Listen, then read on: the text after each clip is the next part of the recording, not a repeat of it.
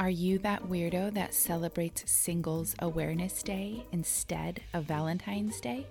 Then this is the podcast for you. Welcome to Happy Hour Gets Weird.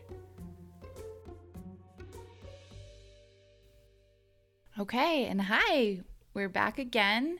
Welcome, weirdos and friends. I'm Cassie. And I'm Tiffany. And this is Happy Hour Gets Weird, a podcast where we have cocktails and talk about weird shit. Nailed it. Nailed it. Better and better every time. We are getting there. By episode 1000, this intro is going to be smooth as the cocktail you are drinking. Yes. And speaking of cocktails, we are having a very classy, very delicious espresso martini this episode. Super easy, and you will instantly seem classier when you are drinking one of these. It's equal parts espresso, coffee liqueur, and vodka. I can see you forgot for a minute there. I did. I've maybe had one too many espresso martinis. I am jacked up and drunk. That's just the way I like you. Perfect. It's not the first time I heard that. And there's nothing that is darker than a really good espresso martini than the soul and heart of a Black Widow killer. And in honor of the month of love, I don't see how we could do it any other way than love gone wrong here at Happy Hour Gets Weird. So today, we are talking about Black Widow killers. Yes, a couple of dark, twisted tales of love gone horribly wrong. At least in my case. Yep, mine too. Okay. Mine too. Okay, well, let me take a little sip of my espresso martini and we'll get right into it. I'll go first. Are you cool with that? I'm okay with it. I'm excited to hear your story as always. And these stories are going to be good. Yes. And by good, I mean very, very terrible. Yes. Yes. And my story is kind of a beware of a bottle blonde in the 50s tale. So first, I'll cite my sources. I used an article on idcrimefeed.com, a Wikipedia page just to check the timelines, an episode of Evil Lives Here, Season 8, Episode 4. I also did that research. I love Evil Lives Here. It's one of the best. I am obsessed with it. So I just, hearing people's family members tell the story, it's heartbreaking, it's enthralling. I love it. Yes, and as usual, our sources will be listed in our episode description. And without further ado, I am going to be talking about Betty Lou Beets.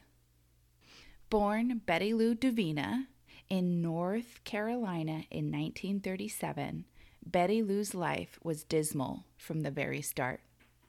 According to Betty Lou, she was repeatedly raped by her own father, among other men starting at the age of 5. Oh, God, that's awful. Terrible.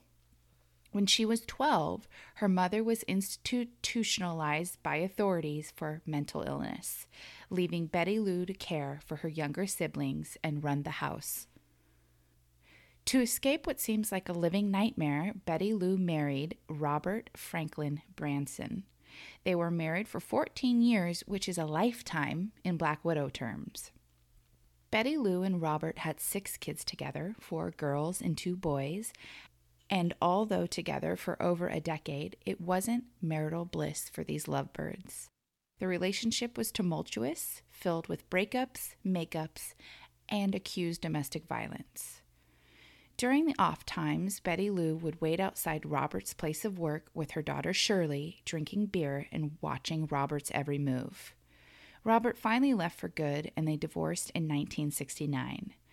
Betty Lou's daughter Shirley said in the beginning of the marriage, she remembered her mom being loving and caring and all around great. And after the marriage ended, Betty Lou changed forever. Shirley was on Evil Lives Here, and she described behavior like Betty Lou leaving them for days at a time, staying out until the wee hours of the morning. But Shirley did mention that Betty Lou always made sure there was food in the fridge for the kids to eat. Shirley remembers when Betty Lou was married to Robert, she was the sole disciplinary parent in the household, but she never physically abused her kids. But after the divorce, she began physically abusing them, giving them spankings pretty much anywhere besides their bottom. Shirley went on to say in Evil Lives Here that Betty Lou began topless dancing, which she said was out of character for her mother, that she knew of. And one time when Betty Lou was dancing at a topless bar, one of her nipple covers came off, and she bent down to pick it up and then kindly invited a gentleman in the audience to help her put it back on. Well, that was against the policy of the club, and there was an undercover vice detective actually there and saw it and arrested her for lewd public acts. And Shirley also hinted or alluded to sex work that Betty Lou would do to keep the family afloat, which in my opinion isn't a bad thing, but she just said it was out of character from what she had remembered of her mom when she was married to her father, Robert. Yeah, it sounds like she had a big personality shift after their divorce. Yeah, yes. By 1970, Betty Lou married a man named Billy Lane. He repeatedly abused her, and they fought more often than not. And according to Shirley, Betty Lou showed her where her gun was, and if Betty Lou ever called out during an argument, Shirley was to run in the room, grab her gun, and shoot Billy. Basically, Betty was trying to get Shirley to kill him for her. And Shirley was 11. That's so awful. Yeah. It seems the final straw was when Billy punched Betty Lou in the face and broke her nose, and she responded by shooting him twice in the back of the head. But, just like a cockroach, Prince Charming was surprisingly hard to kill, and Billy actually survived. Getting shot in the head? Yes, twice. Holy shit. This is sad because it's like, you know that she went through this so much abuse as a child, and it's just unfortunate that she couldn't stop the cycle. I mean, I know that she wasn't, her daughter wasn't, her daughter didn't say she was sexually abused, correct? No, she didn't. But she did have to endure physical violence and be in a household where you're told to shoot an adult because the beatings are so bad. That is intense and horrible. Yes, and Shirley, in her interview, you could tell that she had really gone through like a pretty much a lifetime of trauma.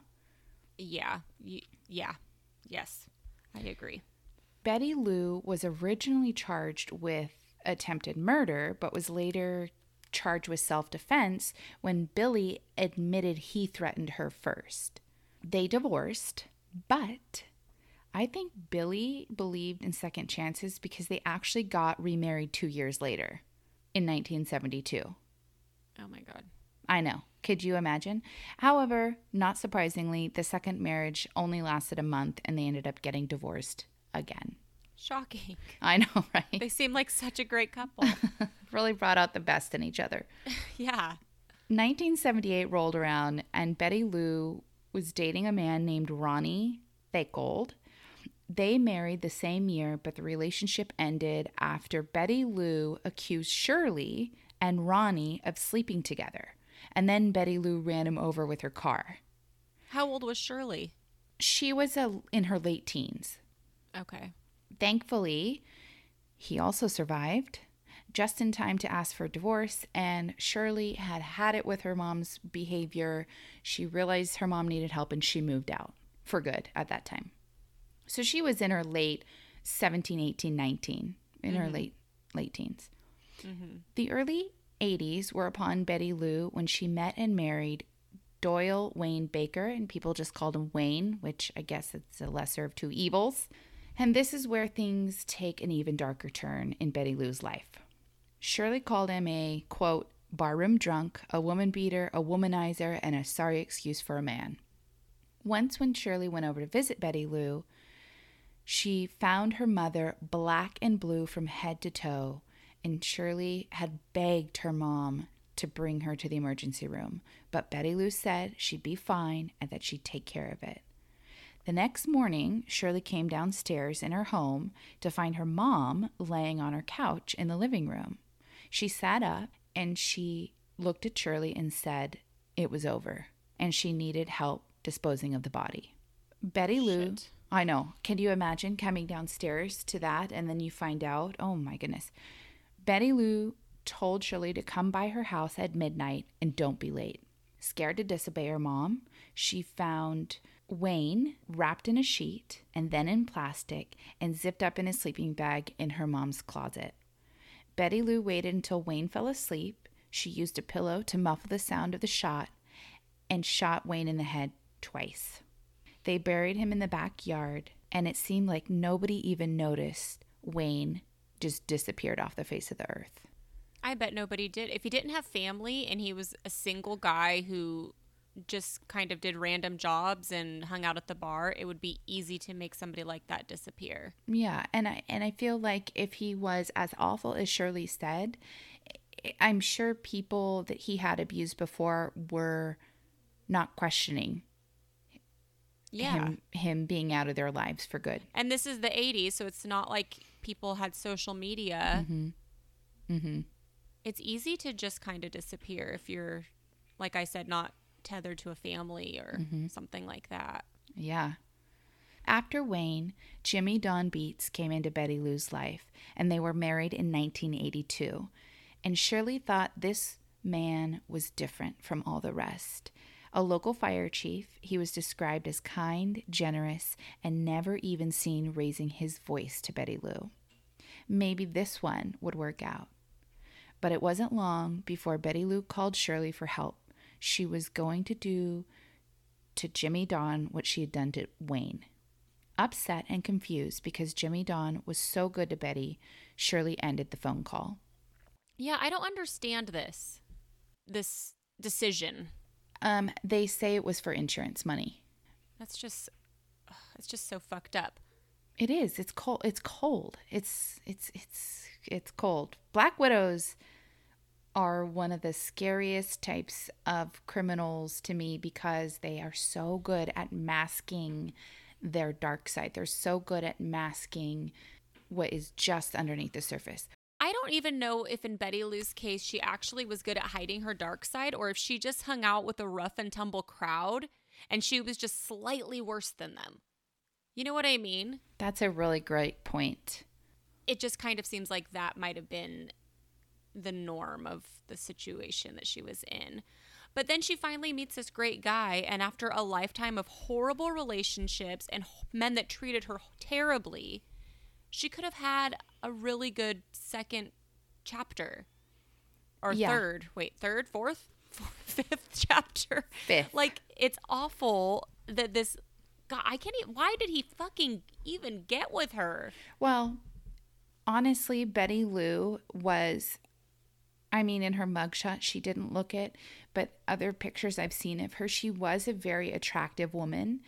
And in the pictures where she's not in prison or in court, it looks to me, either she was extremely photogenic or she did have one of those, like she was just fun, that she had a great smile in all of her pictures that were shown with her husbands. They were, there's actually a really great picture of Jimmy Don, and he is like doubled over in laughter, and she has her arm around him, and she's also laughing, and you could tell it was a very candid picture, but they did look incredibly happy. Pictures can say 1,000 words, but based on that picture, they did look happy. Yeah. When she's not running somebody over with her car or shooting them in the head, she's pretty great. She's a great sense of humor. And some great tits. In 1983, about a year later, Betty Lou reported Jimmy Don missing. He'd gone fishing and had never returned home. By all accounts, the police, the media, the neighbors, everybody bought this story. And the only person that really questioned it was Shirley. And Shirley confronted her mom, and Betty Lou actually confessed that she shot Jimmy Don in the head and basically did the same thing that she had done to Wayne. Poor Jimmy Don. He was described as a very, very, very good person. It's just awful. Yes. Betty Lou, this time, though, had enlisted the help of her son, Robbie, and not Shirley. Robbie had helped her bring Jimmy Don's boat to the lake. They spread out his heart medication because he had a heart problem, and they staged it to look that he had been out fishing, seemingly maybe had a heart attack, went to reach for his medication, not in time, and then had fallen overboard and eventually, unfortunately, drowned. They spent weeks combing the bottom of the lake to no avail. And this is where it's really frustrating for me, and it was frustrating for me to watch Shirley tell her story because, and she admitted that she had guilt for this, but she knew what her mother was capable of. Her mother had called her before and said she's going to do the same thing she did to Wayne, and Shirley did nothing to stop it. She didn't call and leave a tip. She didn't call Jimmy Don. She did nothing. And she was an adult living on her own at this time. So yes.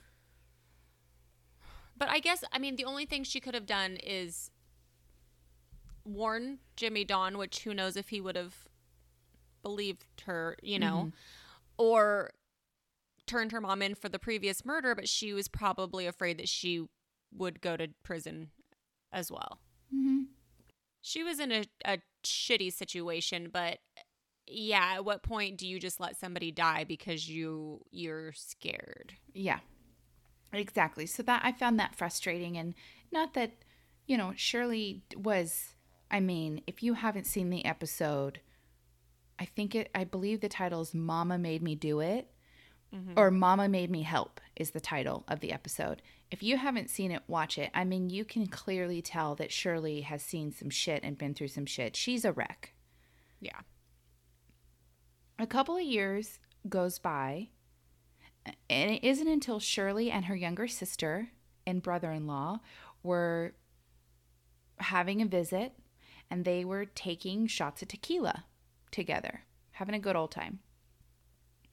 And the drunker that Shirley got, the heavier the dark secrets she was holding became.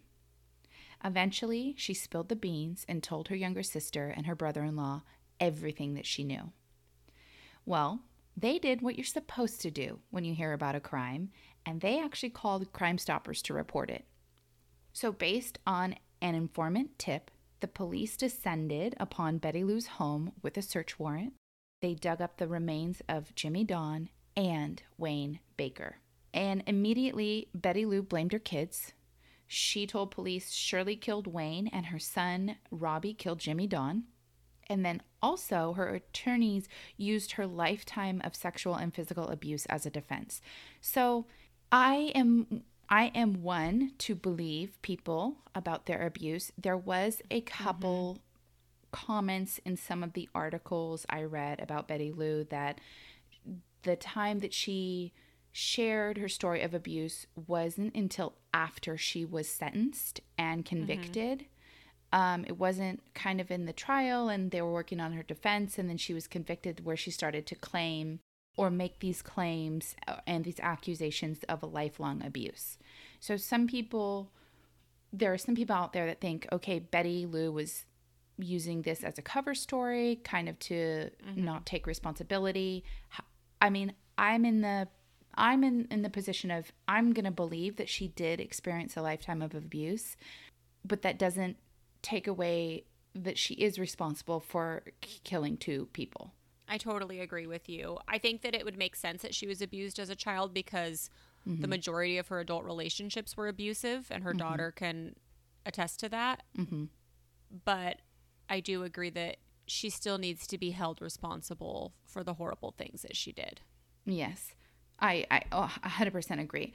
So Shirley and her son Robbie, plus 2 of her surviving ex-husbands, Ronnie Theckold and Billy Lane, testified against Betty Lou Beets during her trial.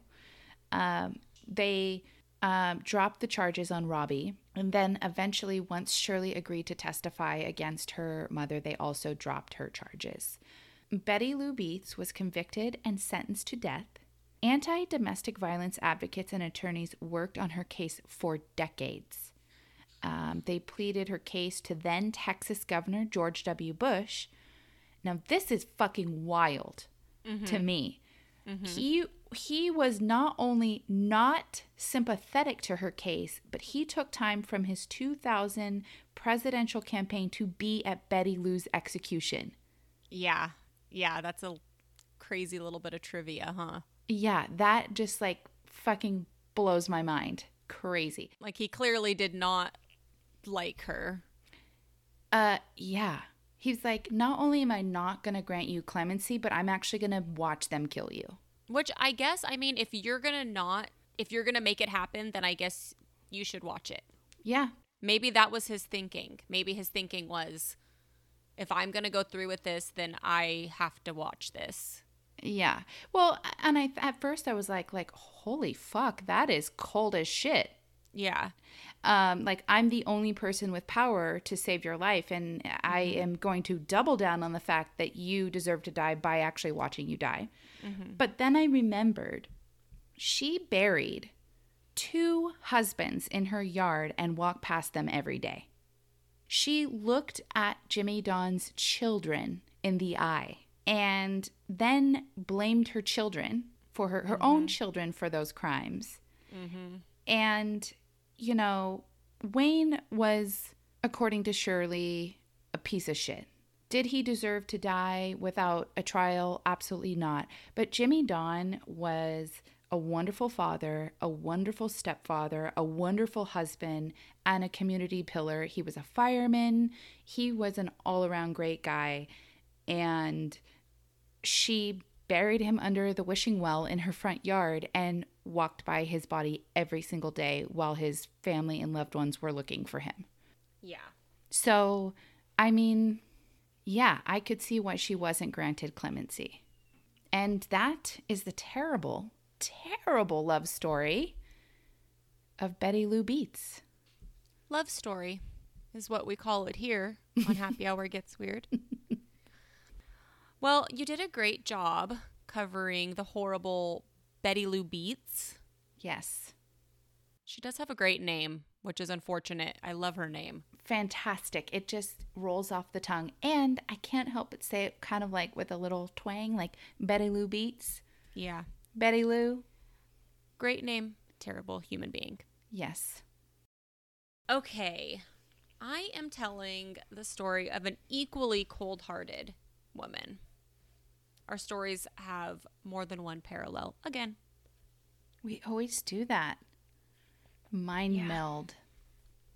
Or maybe it's just the pattern of behavior with these terrible people is always the same pattern, depending on their crimes. Okay. You're more of a realist. I'm a romantic, but okay. We're twin flames. That's why it happens. Tomato, tomato. Potato, potato. We've done it again. Okay. Today, I'm covering Stacey Ruth Castor. My sources are an abcnews.go.com article, Wikipedia, and I watched a 2020 episode, season 41, episode 23, titled Black Widow. And I actually don't think that that's the right number, but that's what it shows online. But when I looked it up on my TV to double check, it wasn't the same. So I don't know what that means. But on the 2020 online, that's what it showed. Okay. So I'm not sure why the numbers didn't line up with the actual TV episode. But it is on 2020. It's Black Widow, and you can find it online. Oh, I might have to check this out if I have some spare time. I always have spare time for murder shows. Who doesn't? So Stacey Castor, who was born Stacey Daniels, on July 24th, 1967, in New York, was the daughter of Jerry Daniels and Judy Eaton. And I didn't find very much on her childhood. Her mom was on the 2020 episode, which I'm not sure if this makes it more or less accurate. But according to what I found, Stacy had a pretty normal childhood. She was pretty smart, a curious little girl, just sort of typical things. So sorry I can't get into anything more interesting with that. I did like having that insight in your story. Stacy met her first husband, Michael Wallace, when she was just 17 years old in 1985. The couple married pretty quickly. They were like instantly smitten with each other. He was described as having a big personality, being a lot of fun. So the couple married. They had 2 daughters, Ashley in 1988 and Bree in 1991. The young family struggled financially, as you do. And Stacy and Michael also worked opposite schedules, which made them drift apart emotionally. Okay, yeah, that's tough. That is tough. I know of people who work through like a swing shift and then a regular shift, or a graveyard shift and a regular shift, and it is tough. It is very tough. So kudos to you if you are making that work, because it is not easy. It is tough, and especially like they're young. They don't have the best, coping skill. When you're young, you just don't have the best coping skills, relationship skills, obviously. They had 2 young kids. They didn't have a lot of money. It's a stressful family life. Also, there were rumors of affairs on both sides, but I don't know if that was ever actually proven to be true. In late 1999, Michael became very ill. And one day in January of 2000, while he was home alone with his daughter Ashley, who was 11 years old at the time, Michael suddenly died. The doctor who examined Mike said that he died of a heart attack, and that was that. Michael's sister asked for an autopsy because Michael was really young, but Stacy refused, and Michael was buried shortly after. Yeah, that's a red flag for me. Our episode is called Black Widow, so I just feel like you're automatically going to be suspicious. Yeah, I mean, it's what, the tale as old as time. The spouse is like, no, I don't really need any more information. Let's just I don't even know what happened. Let's just get the show on the road. No questions. It's so sad because Michael was really, really young. He was a dad to these 2 girls, and like I said, he was with his daughter when he died. Yeah, that's awful. It's really awful, really traumatic, and it's just horrible. So now Stacy is a single mom taking care of her daughters, but she wasn't single for too long. In 2001, Stacy found a new love interest named David Castor. Then in 2003, Stacy and David got married.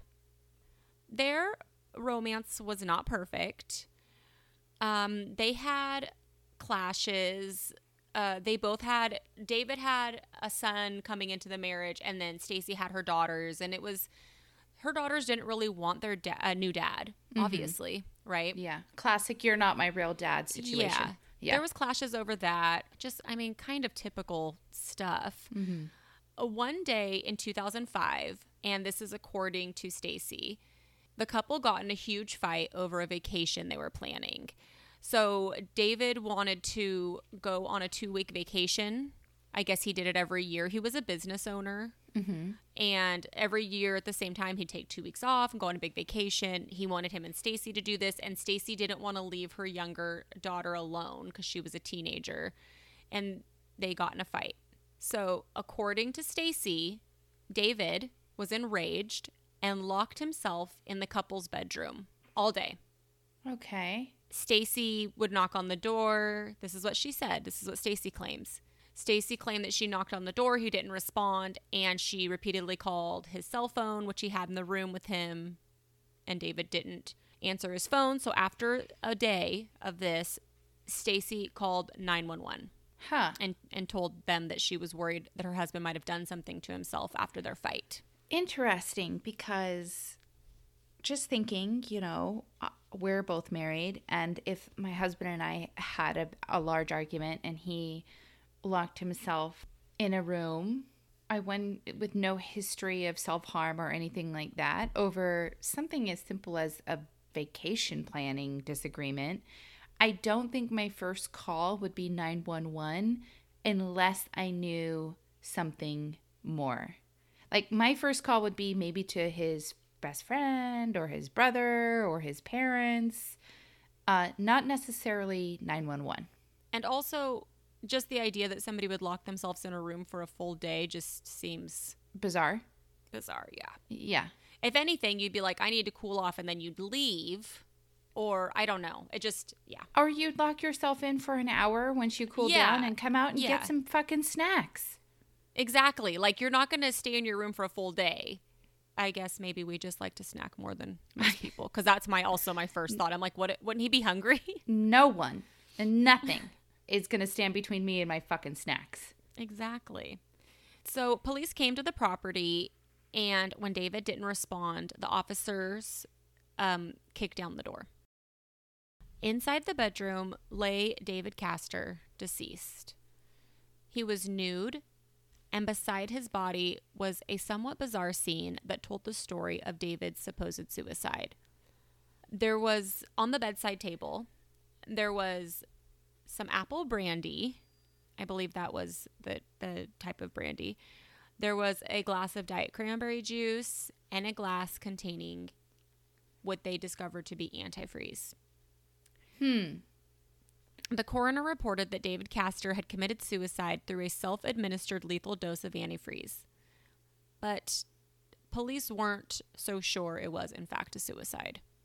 David was nude, which is unusual for suicide victims. Yeah, unless they're in the bath, I guess. Yeah, that seems a bizarre choice. Also, men don't typically poison themselves. Obviously, it can happen. Mm-hmm. But it's not super common, especially considering he had a shotgun in the room with him. Yeah. So he was a gun owner. So you would think that would be if he were to commit suicide. You'd think that's what he would do. Also, has anybody ever poisoned themselves with antifreeze? I don't know. I'm not sure, but I would think that it would be the not a good option. No. So police dusted for prints and found Stacy's prints on the glass of antifreeze. And after a sweep of the house, police also found a turkey baster in the garbage, which had traces of antifreeze as well as David's DNA on the tip of the baster. Weird. Another suspicious thing was that David had recently changed his will and, what do you know, left everything to Stacy and nothing to his own son. Okay, wait a minute. And like I said, like David was a business owner. He had like a camper and a boat and a motorcycle. Like he had a bunch of stuff. Mm-hmm. So David's ex-wife, who immediately was like he did not commit suicide, told police there's no way he wouldn't have left anything to our son. Mm-hmm. There was a lot.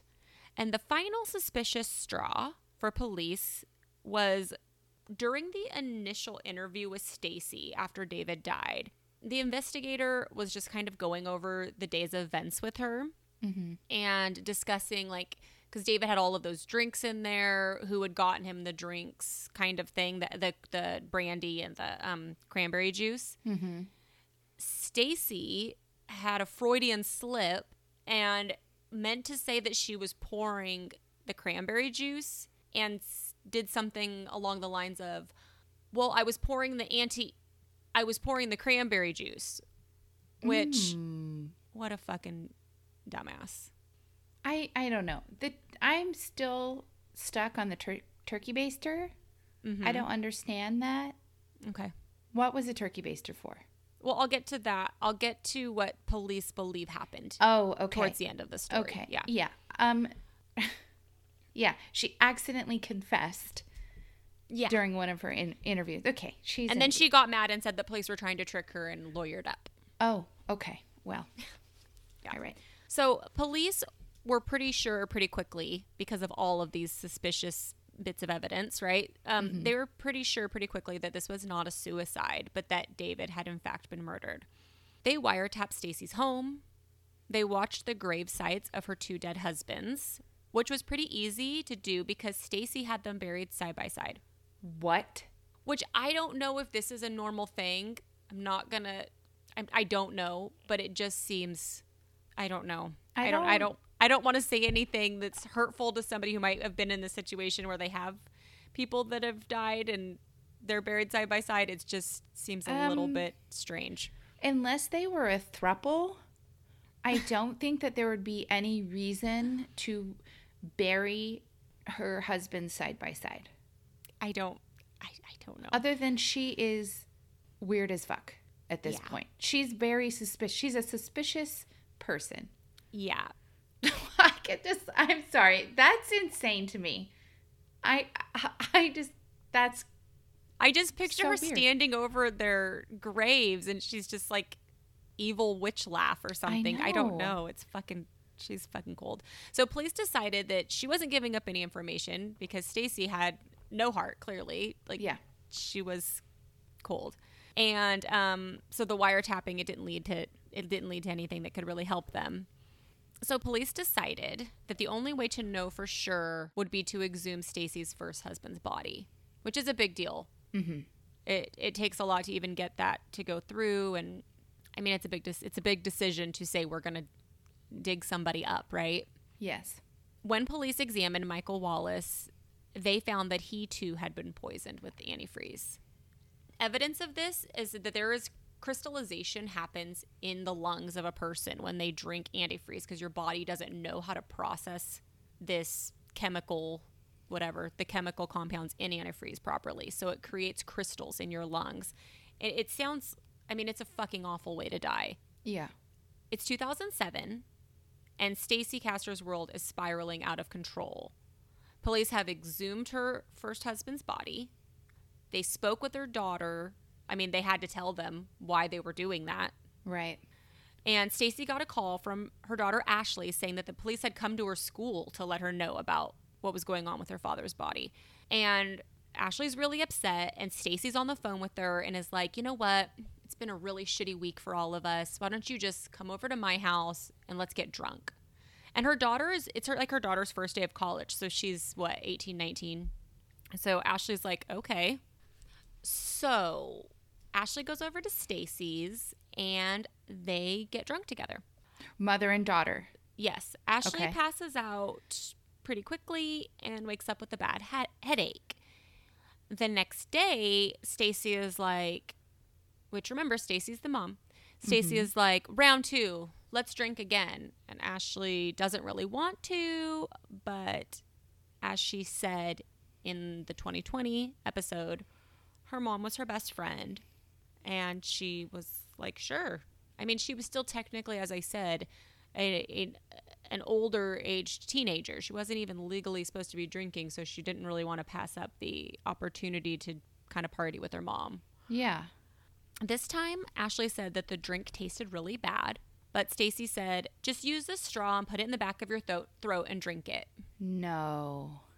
Which, even under normal circumstances, is a fucking weird thing for a mom to do with her kid. Even if it was just a really, really strong drink and your daughter's like, this is too strong and tastes gross. Okay, but you have to put yourself in, okay, say you have company, or say you're a mom and you pour some milk for your kid and the milk, they say like, Mom, this milk tastes weird. I mean, immediately what you're going to do is check the milk to see if it's old, dump it out, pour some new ones, or get them something else. I would never just put this straw in the back of your throat and drink it. Just drink it with a straw and put it in the back of your throat. You won't. If anybody said that a drink that I made tasted bad, I would say, first of all, you don't have to drink it, of course. Yeah. And then I would make them something else of anything. Maybe that's my bartender soul. Maybe. speaking, but this is ridiculous. I mean, and I'm saying that if this was a normal situation, which we all know that it isn't. We all know that this is a bad fucking sign. Yeah. I'm just saying that in general, fucking Stacey is not great. Bad news. Bad. Ashley drank the drink. And the next day, Ashley's younger sister, Bree, found her unresponsive in her bed. They called 911. And while Stacey was on the phone with 911, she finds a fully typed, nothing handwritten, fully typed confession and suicide note. What? In the note, Ashley takes full responsibility for killing not only her stepdad, but also her father, which, if you remember, her father died when she was 11. And according to the note, now Ashley was taking her own life. Luckily, Ashley was rushed to the hospital and somehow managed to survive. The doctors said that another 15 minutes and Ashley would have died. When she woke, an officer questioned Ashley about what pills she had taken and was questioning her about the suicide/confession note. And Ashley had no idea what the officer was talking about. She denied all of it. She said she hadn't tried to kill herself. She didn't leave a note. She didn't confess to anything. She said none of this was true. She hadn't murdered both of her fathers. And police believed Ashley's story. Stacey was arrested in 2007 for second-degree murder in David's death and for attempting to murder her own daughter and frame her for the murders. Oh, my goodness. At the trial, it was mother versus daughter, which is intense and so rare. Stacey gave no other motivation than that her daughter must be mentally ill, and that's why she would murder her own father and stepfather. Yeah, at 11. Yeah, and in the 2020 interview, they basically asked Stacey, they say to Stacey, like, you're asking us to believe that a child did this. And she was like, well, that happens all the time. You can just go online and you can find situations where children murder people. Okay, this isn't Macaulay Culkin in The Good Son, okay? This is not Hollywood. This is like reality. Yeah. And on the other hand, Stacey had the clear motivation of money. She benefited financially from both her husband's deaths. Mm-hmm. I think she got $55,000 when Michael was murdered, and a lot more than that after David's murder. Not to mention the fact she was an adult during both of the murders, which ups the likelihood. And also the spouse, which also ups the likelihood that it would be her, not her daughter. Yeah, I can't see AutoZone selling antifreeze to an 11-year-old. Yeah. It's just, the whole thing's just fucked up. In 2009, Stacey Castor was found guilty of second-degree murder and the poisoning death of David, and of the attempted second-degree murder of overdosing her daughter, Ashley. Stacey was sentenced to 51 years before even the possibility of parole. Getting back to the turkey baster thing that you were kind of wondering about. So it was speculated that Stacey spent 4 days poisoning David before he died, and that when he started to get weak, like towards the end, she used the turkey baster to force it down his throat. Oh my goodness. That just takes it to a whole... It's very dark. Another level of evil, and my goodness. And wow. They also proved through going through the computer that the the fake suicide confession letter from Ashley had multiple drafts. So she had worked on that for a while as well. Oh my goodness. She's really, really, really an evil person. Yeah. It reminded me a lot of Marie Hilly, which we did an episode. You pretty much did that whole episode, but it was a great episode, and these women have a lot of parallels. So if you want to hear another story about a fucking truly cold-hearted woman who's willing to do anything to save her own ass and to get what she wants, listen to it's Marie Hilly, right? Yeah, Marie Hilly was a real fucking piece of work. She was it. Oh my gosh, it's a wild story. It is wild, yeah.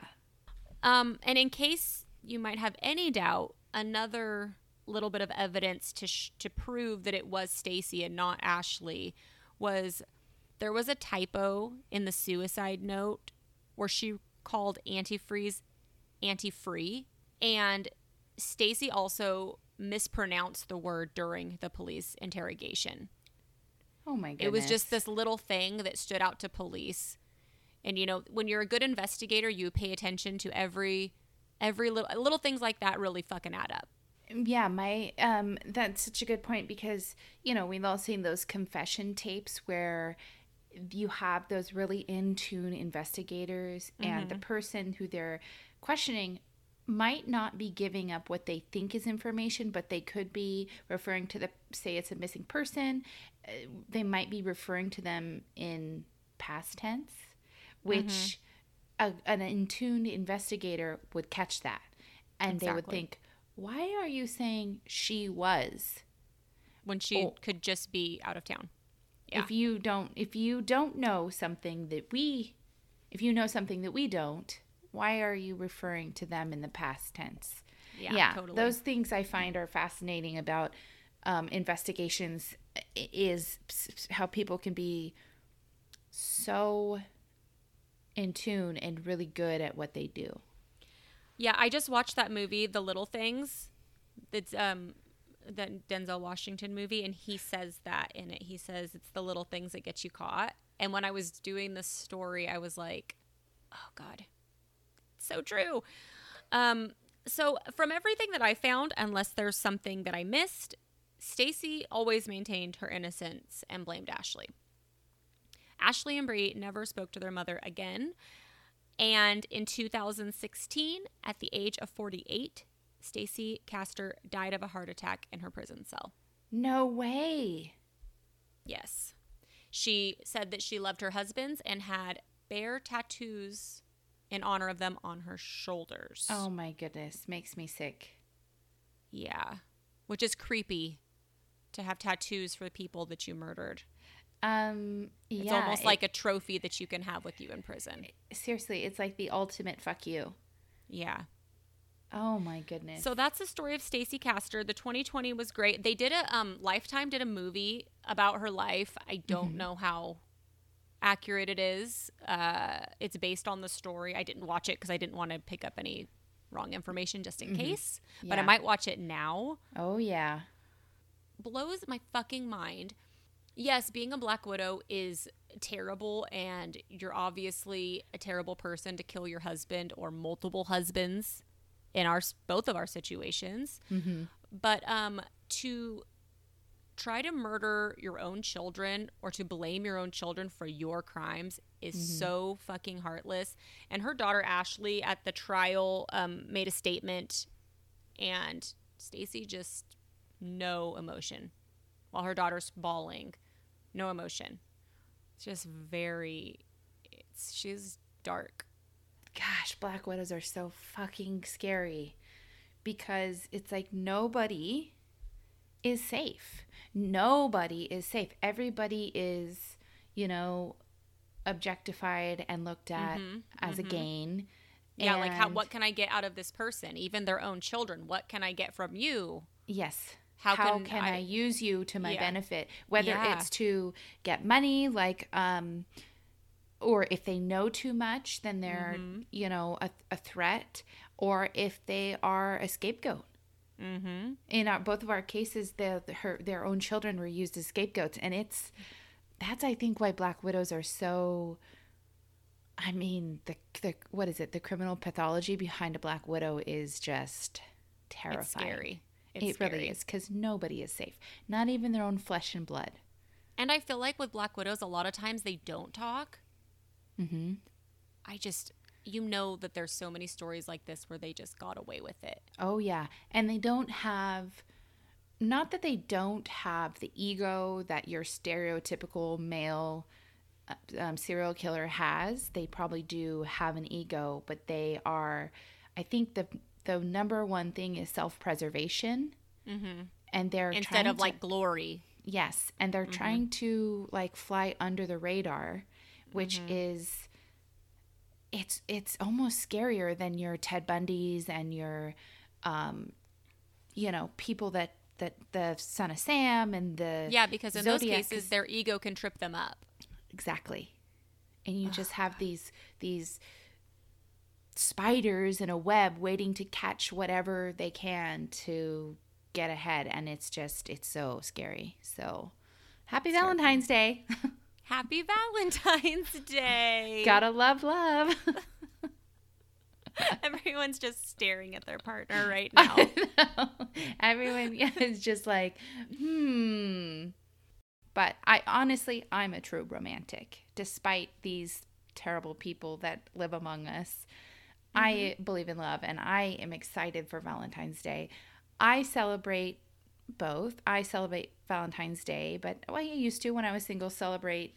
We have a mutual friend who celebrates what she calls SAD, is Singles Awareness Day. And, I think Valentine's Day we should think like this all year, but Valentine's Day is a good day to remind yourself to love people around you, to love yourself, to love your partner, to love your family and your friends, and just celebrate love, because it's a beautiful thing, people. Stop and smell those roses. Yes. Even if you didn't get any, just grab somebody else's roses and sniff them. Yes. And on that note, thank you so much for listening. And don't forget to love yourself on Valentine's Day and every other day. And lock your doors on Valentine's Day and every other day. Yes. And light some sage or some candles on Valentine's Day and every other day. I'm into it. Me too. Or both. Get wild and crazy. And we will be back next week with a one and done episode. All right. Thanks for listening. Thank you, and cheers to that. Cheers to that.